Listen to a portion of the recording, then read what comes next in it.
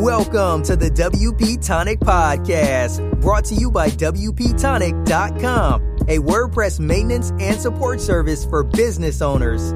We talk to the leaders in WordPress, business, and online marketing communities, bringing you insights on how to grow your business and achieve success. Now, here's the hosts of WP Tonic, Jonathan Denwood and John Locke. Welcome to WP Tonic, episode 186. And today we're talking marketing funnels in WordPress, building them. What are they? What benefit is it to you? But before we get into today's show, I want to give a big shout out and thanks to our sponsor, Liquid Web. For many years, Liquid Web's been known as a managed hosting company with tons of options. But recently, they've designed a managed WordPress offering that's perfect for mission-critical sites. If your site absolutely, positively cannot fail, and you're looking for improved performance, maximized uptime, and incredible support, Liquid Web is the hosting partner that you've been looking for. Now, every Liquid Web managed WordPress customer has iThemes Sync already integrated into their management portal. This means you can update several sites with a single touch. And they're also releasing a new way to update your plugins. You can actually see a screenshot of what your site is going to look like after the update, so you know that your site's not going to break when you update plugins. So if all that sounds great to you and you want to sign up today, use the discount code WPTonic33 and you'll get a 33% discount for the next 6 months. Visit liquidweb.com/WordPress to get started and use that code, WPTonic33. And with that, we want to introduce the panel. We've got 4 people in the posse today, and I'm going to start with our guest, Adam Fout. We've had him on before in episode 130, and I think one other time. But for those who don't know you, first time they're meeting you, tell us who you are, what you do. So I'm Adam Fout. I'm the, I think on our website it says that I'm the content weaver and social media herder. So I do the content writing stuff. But I would say at this point I've become more of just a general marketer. My focus is on content and like you were talking about just before the show, starting the funnels, building the funnels from the beginning, the top, right? But that's my main job, and Blue Steel Solutions is where I work, and we're here in the lovely Denton, Texas. Yep. And then we've got our esteemed colleague, Sally Getch. For those who don't know you, tell us a little bit about yourself. Sure. I'm Sally Getch. My business is WP Fangirl. I build custom WordPress sites for small businesses and nonprofits. I'm also the organizer of the East Bay WordPress Meetup in Oakland, California. Woot, woot. And then I want to introduce my beloved co-host, Jonathan. Tell us a little bit about yourself. Oh, yeah, we'll do. But before that, I want to plug our sponsor again, Liquid Web. Been a great sponsor, folks. Great company, great hosting. And they're cool people as well. And we do appreciate them being our major sponsor over the past few months. Don't we, John? Absolutely. And introduce myself. I'm the founder of this craziness, WP Tonic, a spoonful of medicine every month. I'm the founder, and we help people with their WordPress problems, businesses, anybody who's looking for a trusted partner. Excellent. And I'm John Locke. My business is Lockdown Design. What I provide is custom WordPress development and SEO for all you small to medium enterprise businesses and e-commerce shops. So before we get into today's main topic, we have a few news stories here. Top of mind is a video put out by Matt Medeiros of the Matt Report. And this one was called "The WordPress Community is Not for the Taking." Not for the taking. Not for the taking. I know. I don't know if you've seen this video, Adam, but just general thoughts. I mean, the WordPress community is like any community. You're going to have people who are leaders. You're going to have people who are followers. You're going to have people who are trying to change things. And I think right now, just generally in the world, we're in a time of of change that some are very excited about and some are very not excited about, So it doesn't surprise me in the least that some of this might bleed over into the WordPress community because we are part of larger communities as well. I like the sentiment. It's not for the taking, but I don't like the fight, I mean, I feel like a community should be knit together, and I definitely feel like there are a lot of communities in a lot of countries today that are dividing, and I don't think that's good anywhere. That's just my opinion. Definitely. Sally, I know you have thoughts. Let's hear them. I always have thoughts. That's why you have me here. You can't count on me to have opinions. Darn straight. And well, I was watching it this morning, and it appears that what happened is somebody was complaining about the community not supporting his recent project. And what Matt was doing was, Kitty, if you move the microphone, people can't hear me, was saying is that, you can't expect to just walk into a group of people. And this happens, in a lot of areas with folks trying to do, say, marketing on social media. They just sort of wade in and start advertising and expect people to share their stuff. And that's not how it works. If you want the communities to support you, you have to put something into it. You have to get to know people. You have to, one of my clients is Business Networking International. I help with their podcast site. And, Ivan Meisner is always saying, networking is more like farming than like hunting. You have to put something into it before you can get something out of it. And your definition of support and everybody else's definition of support may be different. I mean, people may say that may support you in the idea that they encourage you to go out and do something and build a business. They may not necessarily support you by promoting your product everywhere if it's not appropriate to their readership or their listeners. I think that's a great point. That is something that Matt addressed is in his video. He said, just because you have something that you want to promote doesn't mean that you get to come on my show because I've built up this audience. And that's a sacred thing. Like, the show is not going to be interesting if I just have people on here who want to pimp their stuff. Yeah. That's not the way to go. Jonathan, I know that you have thoughts. I have thoughts too, but... Yeah. I was very conflicted because first of all, we love Matt. He's been on the show twice. Come back, Matt. You're always welcome on WP Tonic. He's never invited me. I don't know if he's invited you on his show, but I don't care. He's still welcome to come on my show, and I don't expect him. He's got to do the best for himself and for his audience. So there's no expectation. And a lot of people got their knickers in a twist about this. I just think it's cultural. But I was disappointed he never came on my feed and started having I felt let out.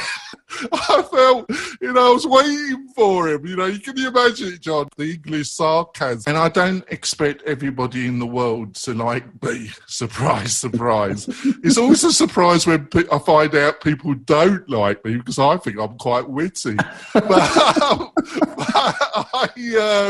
I try and be a reasonably compassionate, kind person. I don't succeed a lot of the time, but I have got a conscience somewhere. But there's a group of people in WordPress that really hate my guts. They just really don't like me. And I just accept it because I'm an adult. I'm not going to change my ways at 50. So I am what I am. And some people do not appreciate my English humour, do not appreciate my sense of humour, and really don't get it. I have a few thoughts on this. Matt's video talks about something that Gary Vaynerchuk talks about too. And this is the expectation that just because you show up, just because you are in the community, like everybody should support you.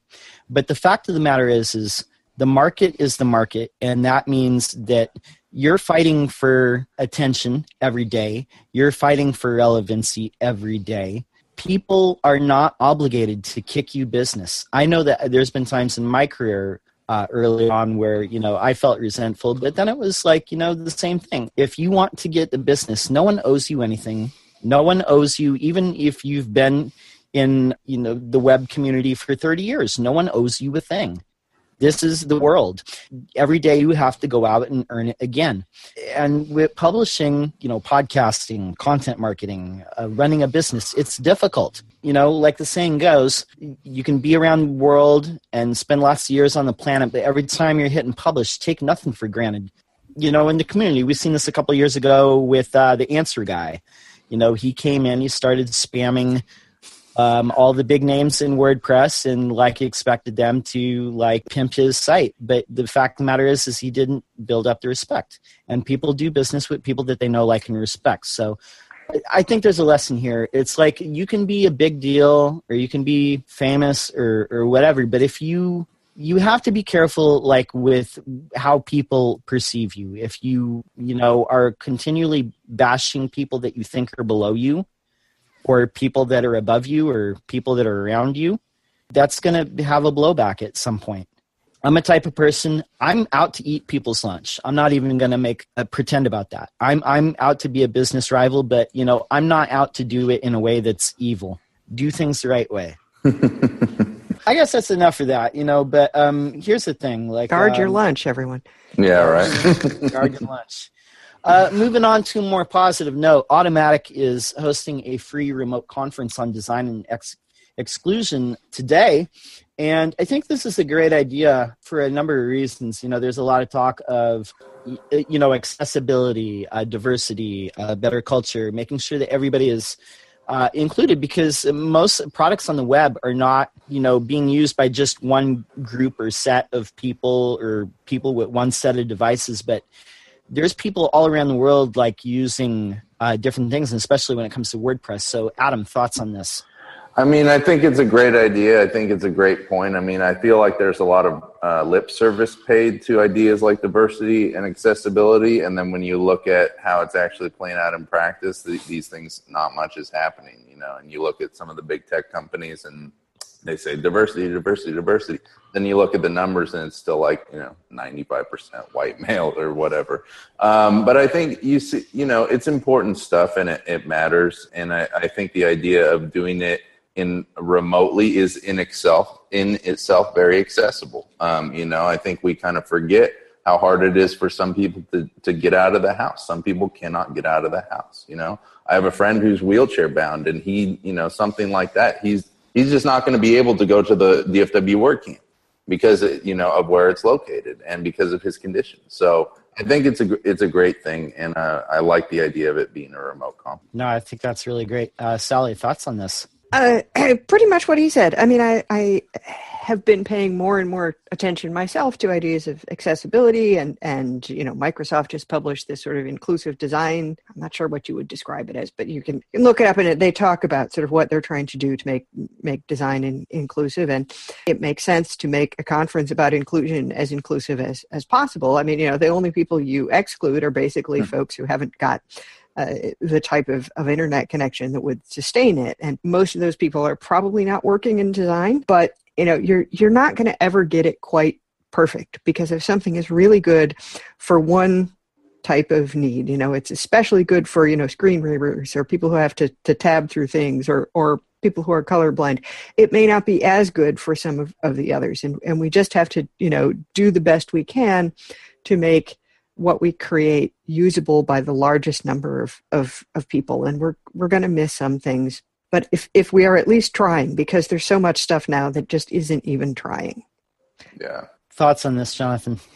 I think there's two aspects. I totally agree with what Adam had to say. At best, lip service, and it really. I'm not going to go down a political warren here, but I'm just touching social tendencies. And I think this, what Adam was touching, this, I'm struggling for the word now, seemed to care, but the reality, it's lip service at best, is something that one of the reasons why Mr. Trump became President Trump is a lot of people in America, in the world, are touched with this kind of lip service, but the reality doesn't match. The other part that really was the actual what Sally was talking about, what the content of the course will be.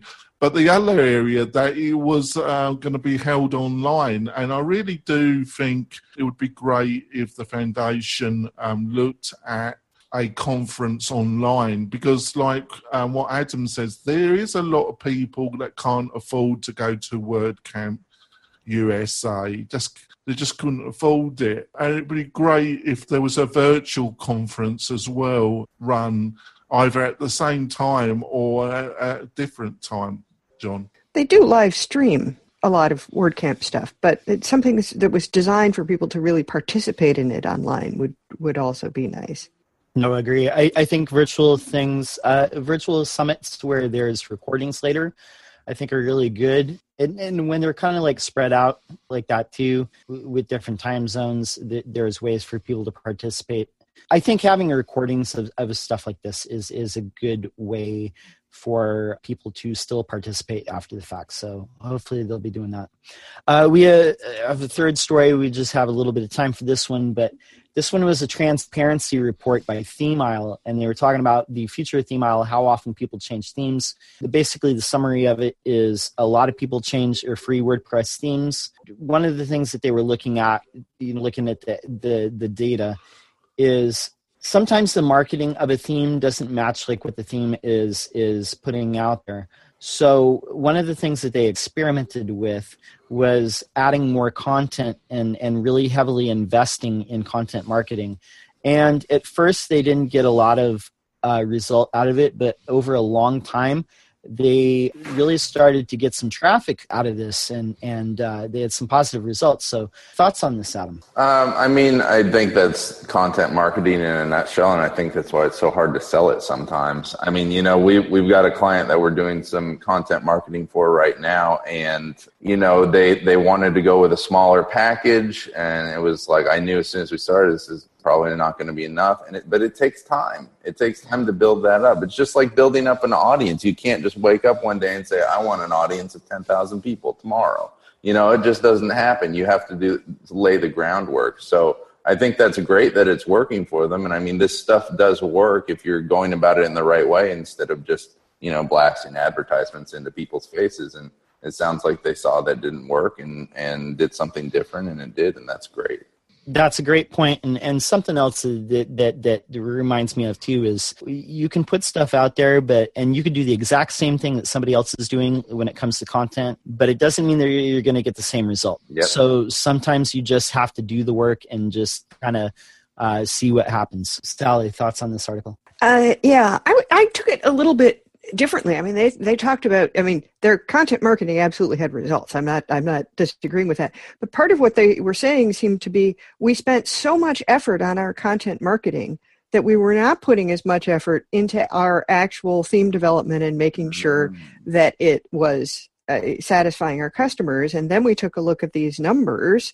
And, once we had the ability to do so, and we realized that lots of people are downloading and installing this theme, but they're not sticking to it. So why are they not sticking to it? And I think that's like really valuable data for anybody who is selling themes or plugins, is not just how many people use it, but how many people keep using it. How happy are people with it? Is it something that, and they said in this case, maybe our marketing and our product don't match very well, so people are expecting something different, and that's why they don't stay with it. And of course, nobody likes a bait and switch arrangement. Your presentation is described as it's going to cover these points. You get there, the speaker never mentions any of those things. You're annoyed. So, and I think it illustrates part of what's difficult, especially for a smaller company, is to be able to put enough effort into all the things they need to do. Because if you put all your effort into making a great product and none of it into marketing, nobody will know it exists, and no one will buy it. And if you put all your effort into marketing and nothing into making a great product, then you end up with something where it's broken and people complain about it. And somehow you have to be able to juggle, bringing people into your funnel and what you do with them once they get there. Yeah, that's frustrating. Make your product good. How how are you going to have marketing without a great product behind it? No, excellent points. It's managing expectations. Jonathan, any quick thoughts on this? Oh, I think both Adam and Sally brought great points, but I actually think it's even more of a nightmare than that, because I was being interviewed for a podcast yesterday, and we were discussing my road with MailRite, and it's even worse than that. And, you really got to understand the audience that you're marketing to. What do they find important? How you could build a great product that you really, in your heart, is really good and will benefit your target audience. And when people try it, they agree with you. But when you try and market it, it's not touching things, the message, the core, the psyche of the product really doesn't get its target audience that interested.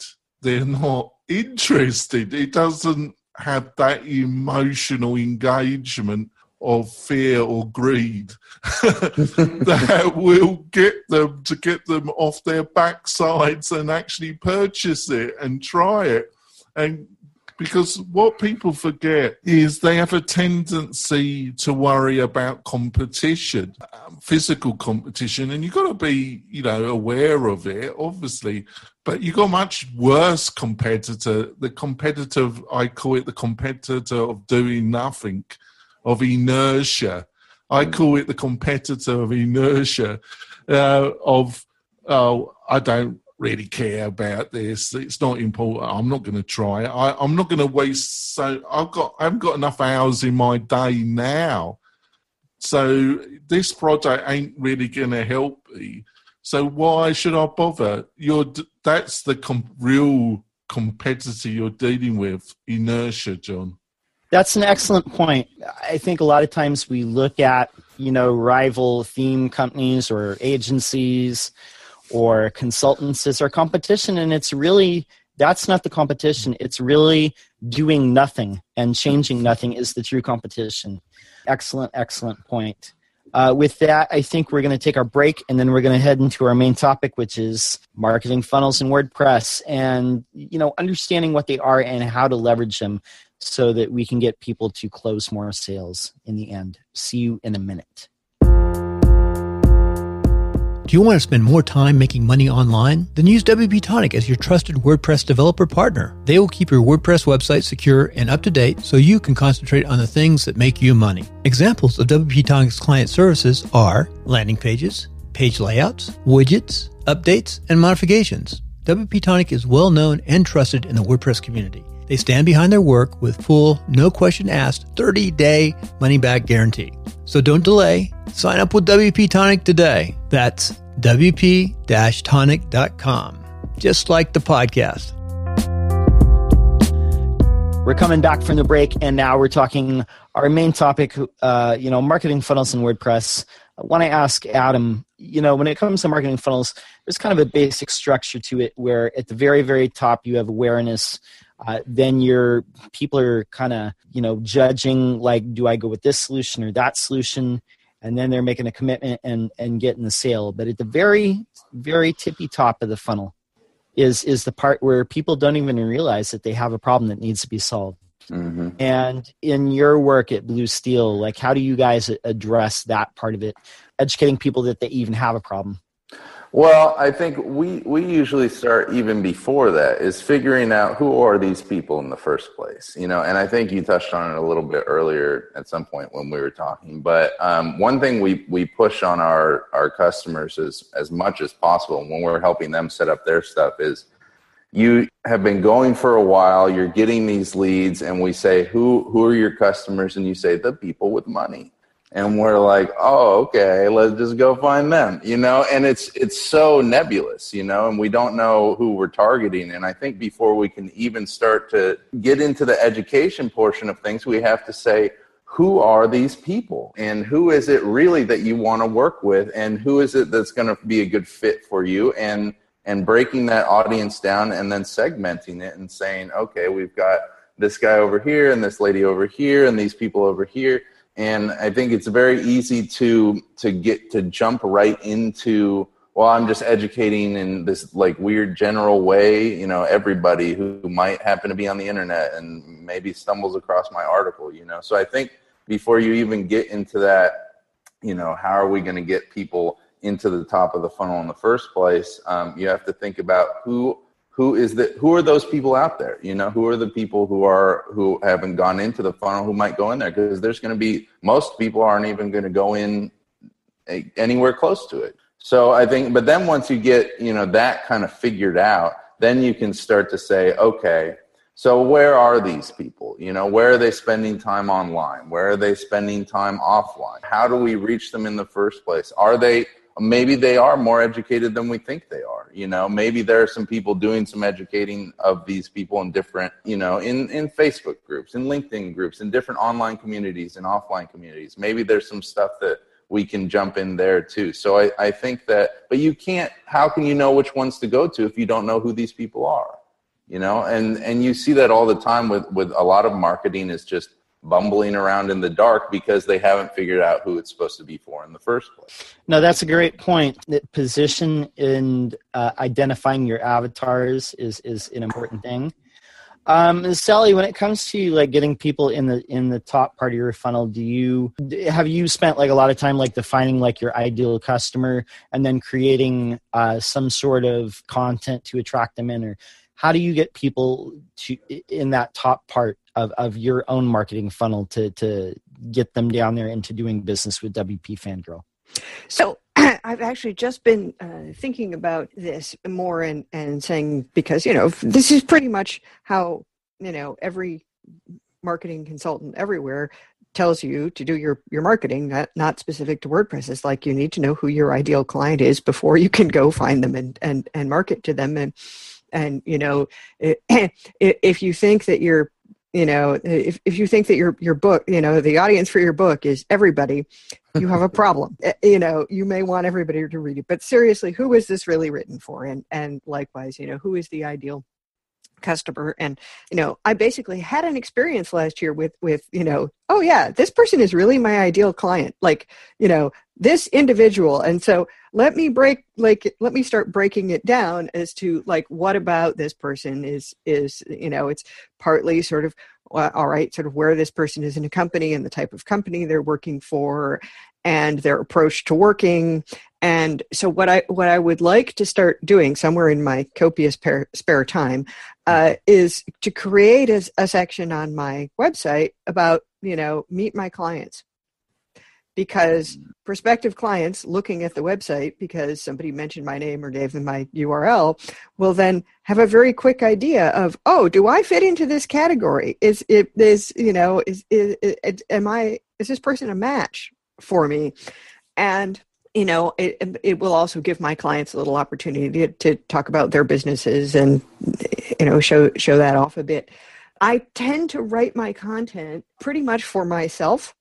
I write a lot of tutorials on, okay, I figured out how to do this and I want to write it down so I don't forget the next time I need to do it. And so, you know, a lot of what I write is more technical than what my clients would be interested in, but it has still started to bring me work because, for instance, I've written a whole series of articles about the events calendar, and the Modern Tribe people have put links to them in their forums. And so I get people asking me questions all the time. Well, I have 2 people right now who are actually offering me money to do their specialization. So it's not that you necessarily have to write articles aimed at your clients, although I do try to create some of those to help people understand why it should matter that, you know, they take the time to get HTTPS set up or something like that. But, you know, I think it's hard if you're just starting out, it's hard to know who your ideal client is because you just haven't been in business long enough to understand that, oh, these certain projects really work out well and these certain other projects really don't work out well. And what do the good ones and the difficult ones have in common? Is it, you know, some of it is going to be the type of mistakes you make yourself, and some of it is going to be that you're not working with the right people. No, I think there's a lot of good points that you're making here, and I think it's a great idea if you have like a page where it shows your clients and kind of like the the types of people that you're doing business with. That's something that I've changed like recently is really identifying like who my target, who's going to do the hiring. And the two things that I've come up with is it's either marketing managers at medium-sized companies, or it's going to be like business owners of companies that are small but growing. And by identifying these two things, these two types of avatars, I can put myself in the position of that. And the other thing that you mentioned, Sally, which I think is a great idea, is not making everything technical, but the technical articles that you are writing, there are ones that are in a way they're thorough enough to where people are linking to them as answers, and then you're getting work from them. And that's something that I found like is works really well too, is writing thorough technical articles that end up being backlinked, and people end up coming to your site and maybe wanting to hire you to do that work.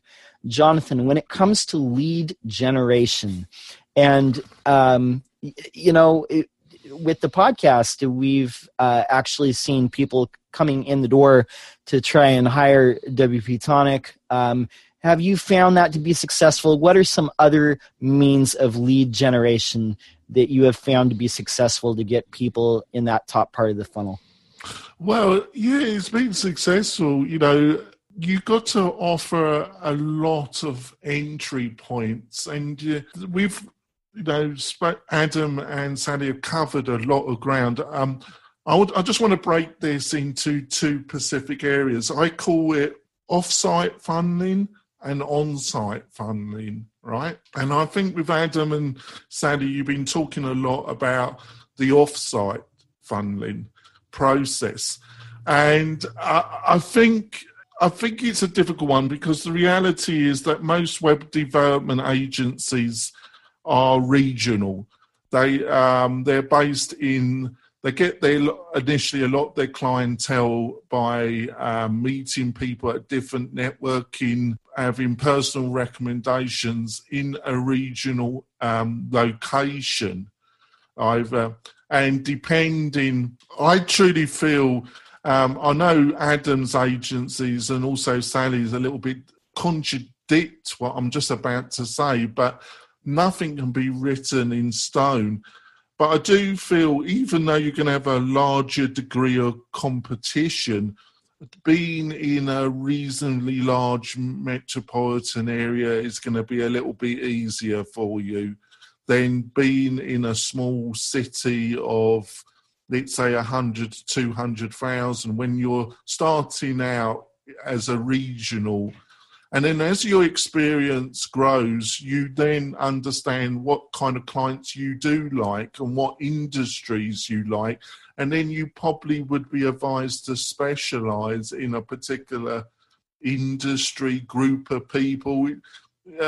It doesn't have to be industry based. It could just be a subsection of people that you've found that you empathize with, that you can work effectively with, and then you aim your campaigns, the marketing materials, the posts you write, all the things that Sally described to that target, right?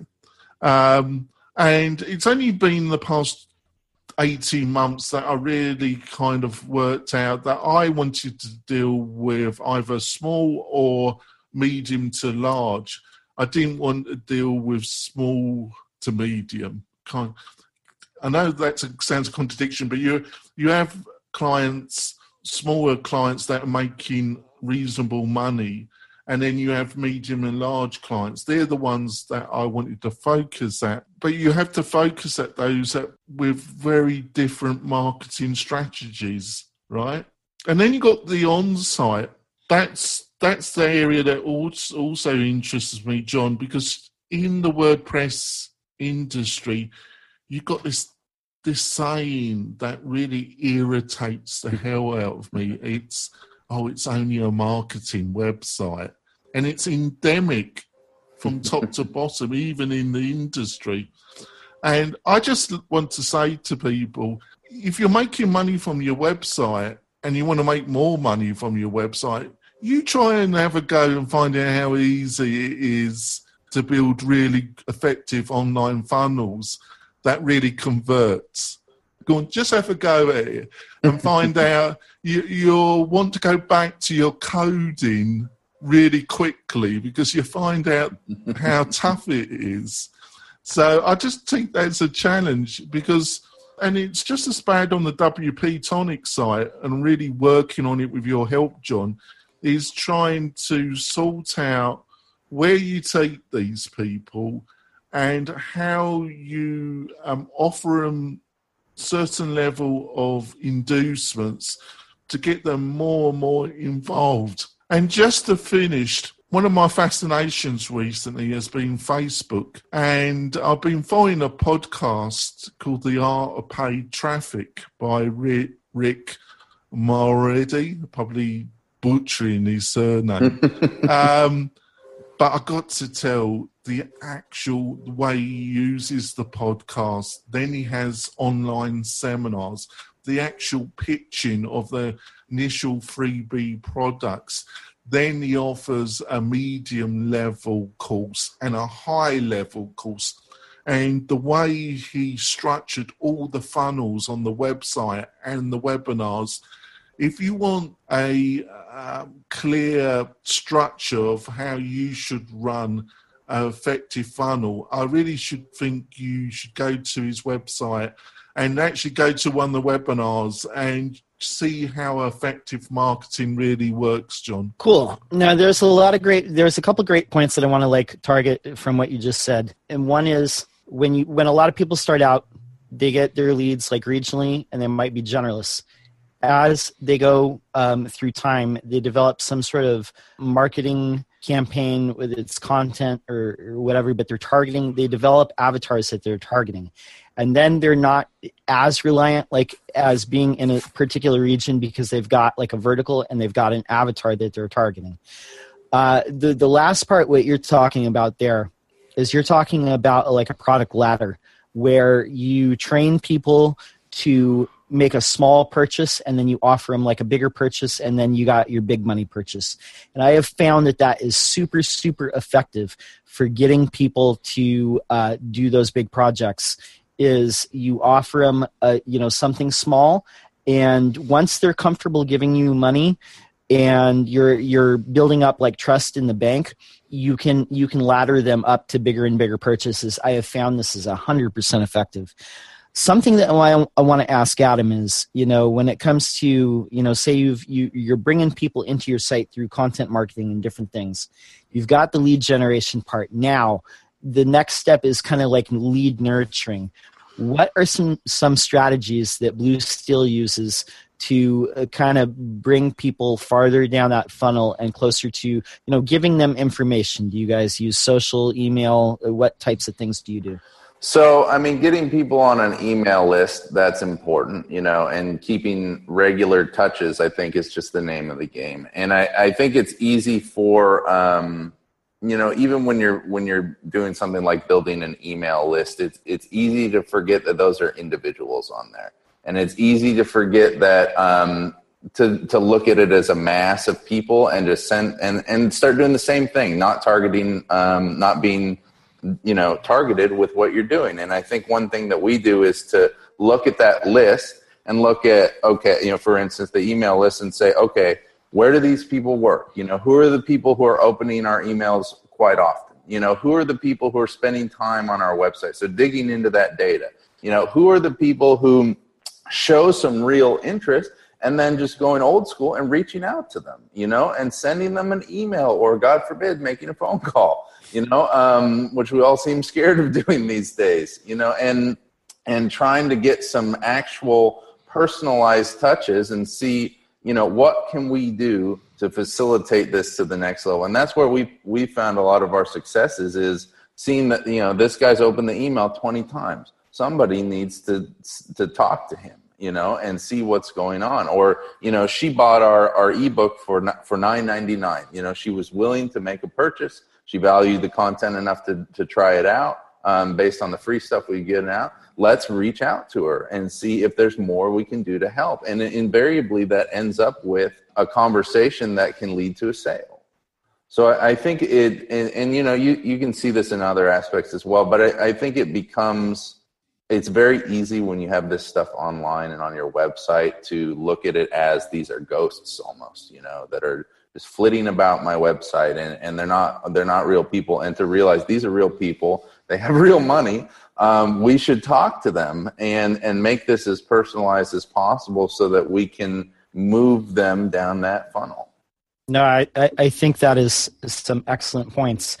When people are engaging, like they're opening emails, they're leaving comments on blog posts, whatever it is, they're engaging with you on social media, that shows that they're interested, and and then reaching out, calling them. I call people on the phone all the time. I think it's more effective than emailing in a lot of ways. Or like we use this video software. I use the same thing because I have a lot of people that are out of town, and I video conference with them. It's good for them to see my face and me to see theirs, and we feel like more connected.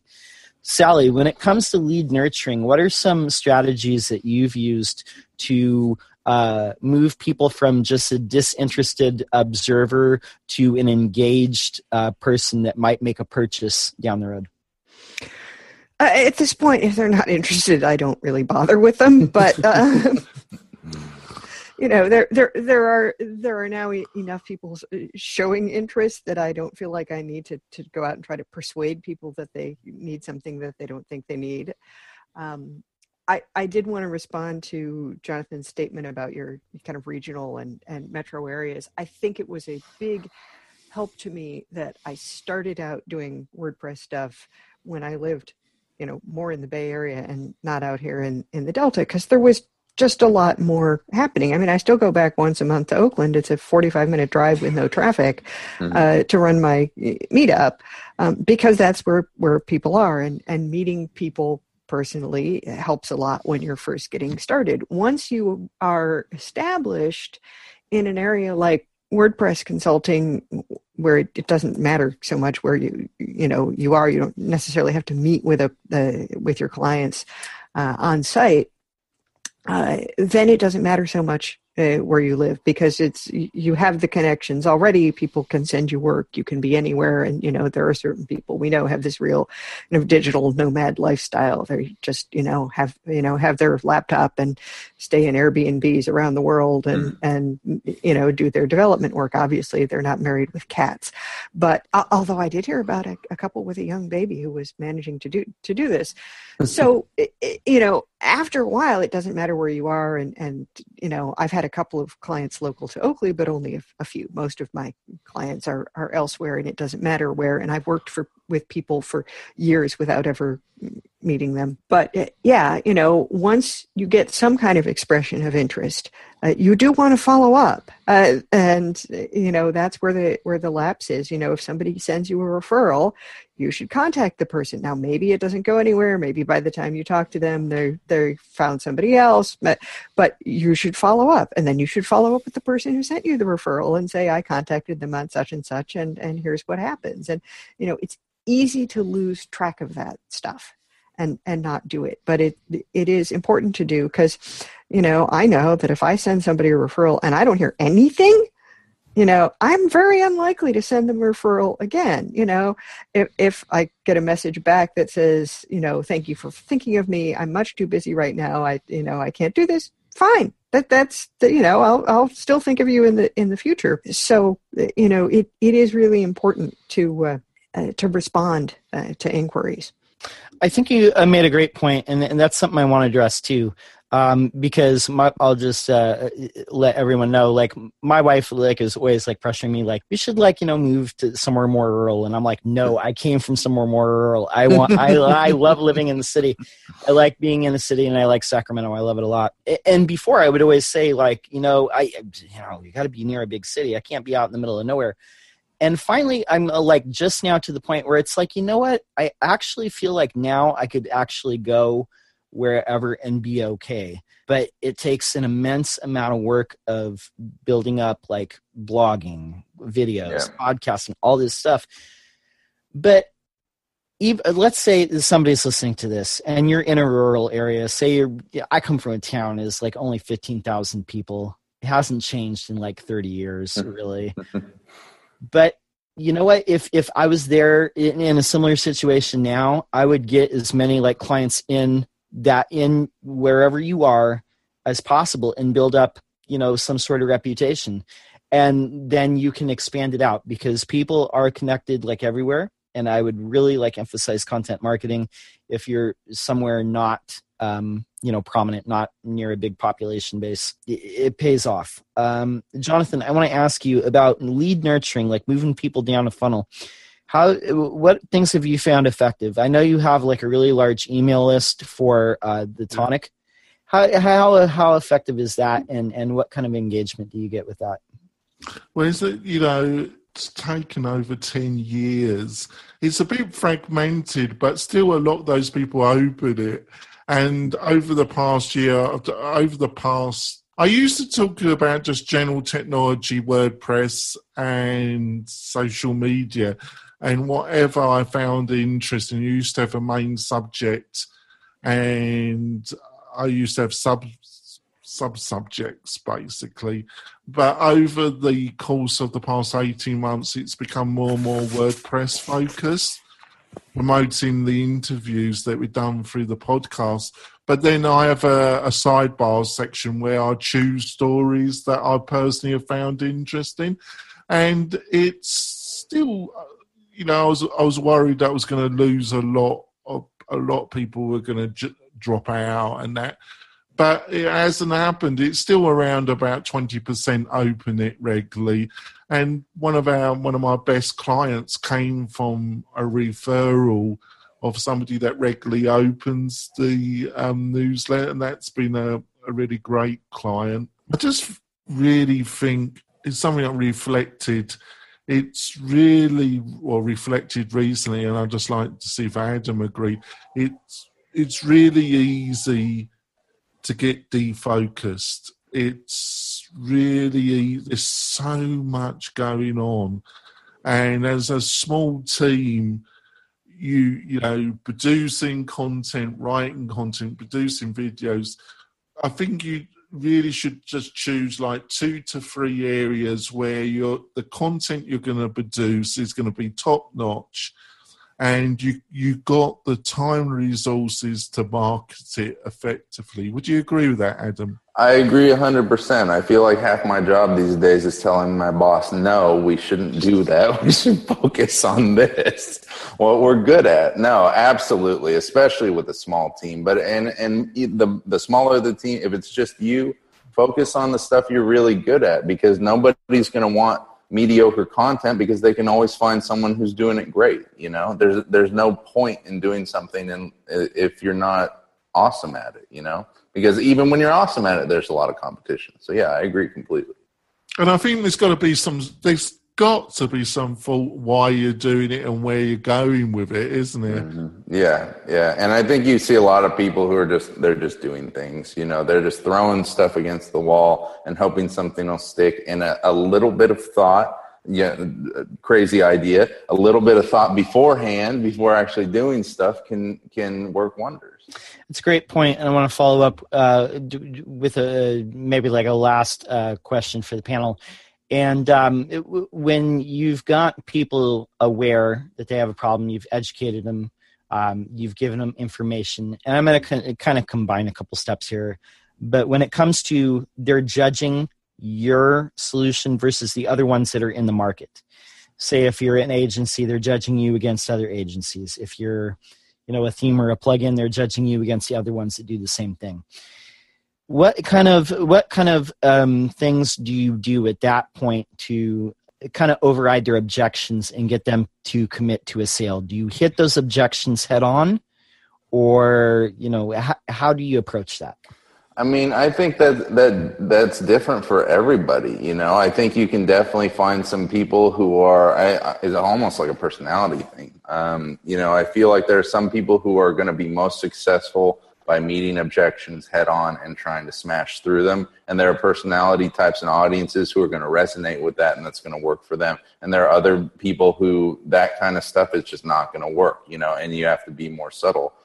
So I think it really depends. on your audience. You know, it really depends on who you're targeting, and it depends on you and what you're comfortable with. You know, if you're trying to do something that you don't feel that you just aren't doing well, or makes you acutely uncomfortable, maybe that helps you grow as a person, but I don't know that it's going to help you get some sales, you know. I just want to say one thing I've learned, and I still do it regrettably, and I'm not going to go into I have some sense why I do it. But God gave you one mouth and two ears, and He gave you those for a reason. I don't think I do it now so much where I've got a client who's making a judgment about if they're going to give me gobs of money. I've learned the hard way to keep my mouth closed and really think before I open it. Because I, on reflection, have lost some big possible clients because I've just gone rabbiting on down a warren, which they weren't interested in, and I made the whole purchasing process too complicated by doing that. So, and I've really become this, and a lot of people kind of push it in the industry, is these very long-winded proposal documents. I really think you should understand 1 to 2 really key problems that a client is concerned about, and that's what the initial proposal should be about. And then the actual contract is where you go in, and I think Lee Jackson, one of our other panelists, has really put some great ideas through about what should be in that contract document. But the proposal, the shorter it is, the more focused it is on a couple of the client's real problems. But those initial discussions, I really think you should record the conversations using something like Zoom, if the client is happy with that, the possible client. And you really want to listen more than you talk. And when you talk, it should be really about solving the problems which the client, through your questions, hopefully you've given the space for your clients to express. What do you think, John? I think that's a great point. Like, your proposal shouldn't be a pitch. It should be things that you've already agreed upon in previous discussions. And then that way it's just a formality. I think if you're doing a pitch, like in the proposal, that you're going to have less chance of success than if you've already kind of agreed upon those things in a previous discussion. Something I want to ask Sally, when it comes to, we're getting down toward the bottom of the funnel and people are comparing, they're saying like a WP Fangirl, and then there's all these other, people. Are you like Eminem at the end of 8 Mile in the battle with Papa Doc? Do you just say, yes, I'm going to be more expensive? Yes, this is what it's going to be. Do you expose like all their objections at once? Or how do you address the comparisons that are going to happen between you and the other choices out there? Yes. Well, having been raised by an attorney, I have this regrettable tendency to argue a lot and go sort of point by point through things in excruciating detail. And let me tell you, this is not a good tactic. So I try not to do that. And, if they're considering somebody else, don't badmouth your competition. I pretty much say to people, well, this is how I work and what I charge. And if you have and I try to say to people in the beginning, if you have a limited budget, we can work out what it's possible to do within that budget. I try to be helpful, and it's not that I won't take on a small project. It's just that I won't take on a big project for a small amount of money. I pretty much end up telling people that, you have to go with what is going to work for you. If you really feel that they're going to be better based on your interactions with them, go ahead. If it doesn't work out, you know where to find me. No, I think that's really great. I think we're about at our time. So I'm going to let everybody tell us where to find them and anything that you want to promote. But before we do that, I just want to say, if anybody out there listening, if you're getting value from this podcast, be sure to go to iTunes, leave a review. It helps surface our podcast so other people can find it. We do appreciate it, and we might even read your review on the air. So leave us something good. And with that, Adam, how do we find you? BlueSteelSolutions.com. You can also follow us on Twitter and Facebook and LinkedIn. Just search Blue Steel Solutions. There's an extra E at the end and something to promote. We've got a new customer persona template. We call it the Ultimate Customer Persona Template. It's like 80 pages long, and it's got some of the stuff we talked about today, and it's setting up those audiences. So check it out. It's in our resource center. That sounds awesome. We'll link that up in show notes. Sally, how do we find you? Anything you want to promote? You can find me at wpfangirl.com. I'd like to promote the meetup a little bit because I just rebuilt their website using a little bit of CSS grid on the homepage, and that's at eastbaywp.com, or you can go to meetup.com and search for East Bay WordPress Meetup. Adam, nothing is ever ultimate. All right, that means last, final. This is technology. Everything is evolving. So, what you have sounds like the most complete thing that exists so far. Well, it's not the penultimate just yet, so it's close enough. I'm sure if I had to wrote it is there. Ultimate's a good descriptor, man. That motivates people to click. There you go. Jonathan, who are you, and where do we find you? Anything you want to promote? Oh, it's quite easy to find me. I'm all over the internet like a rash, folks.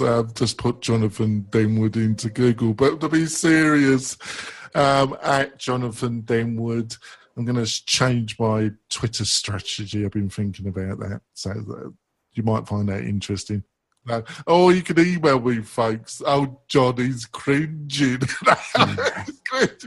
You're used to it by now, John. Jonathan at wp-tonic.com. I will answer any email that comes through.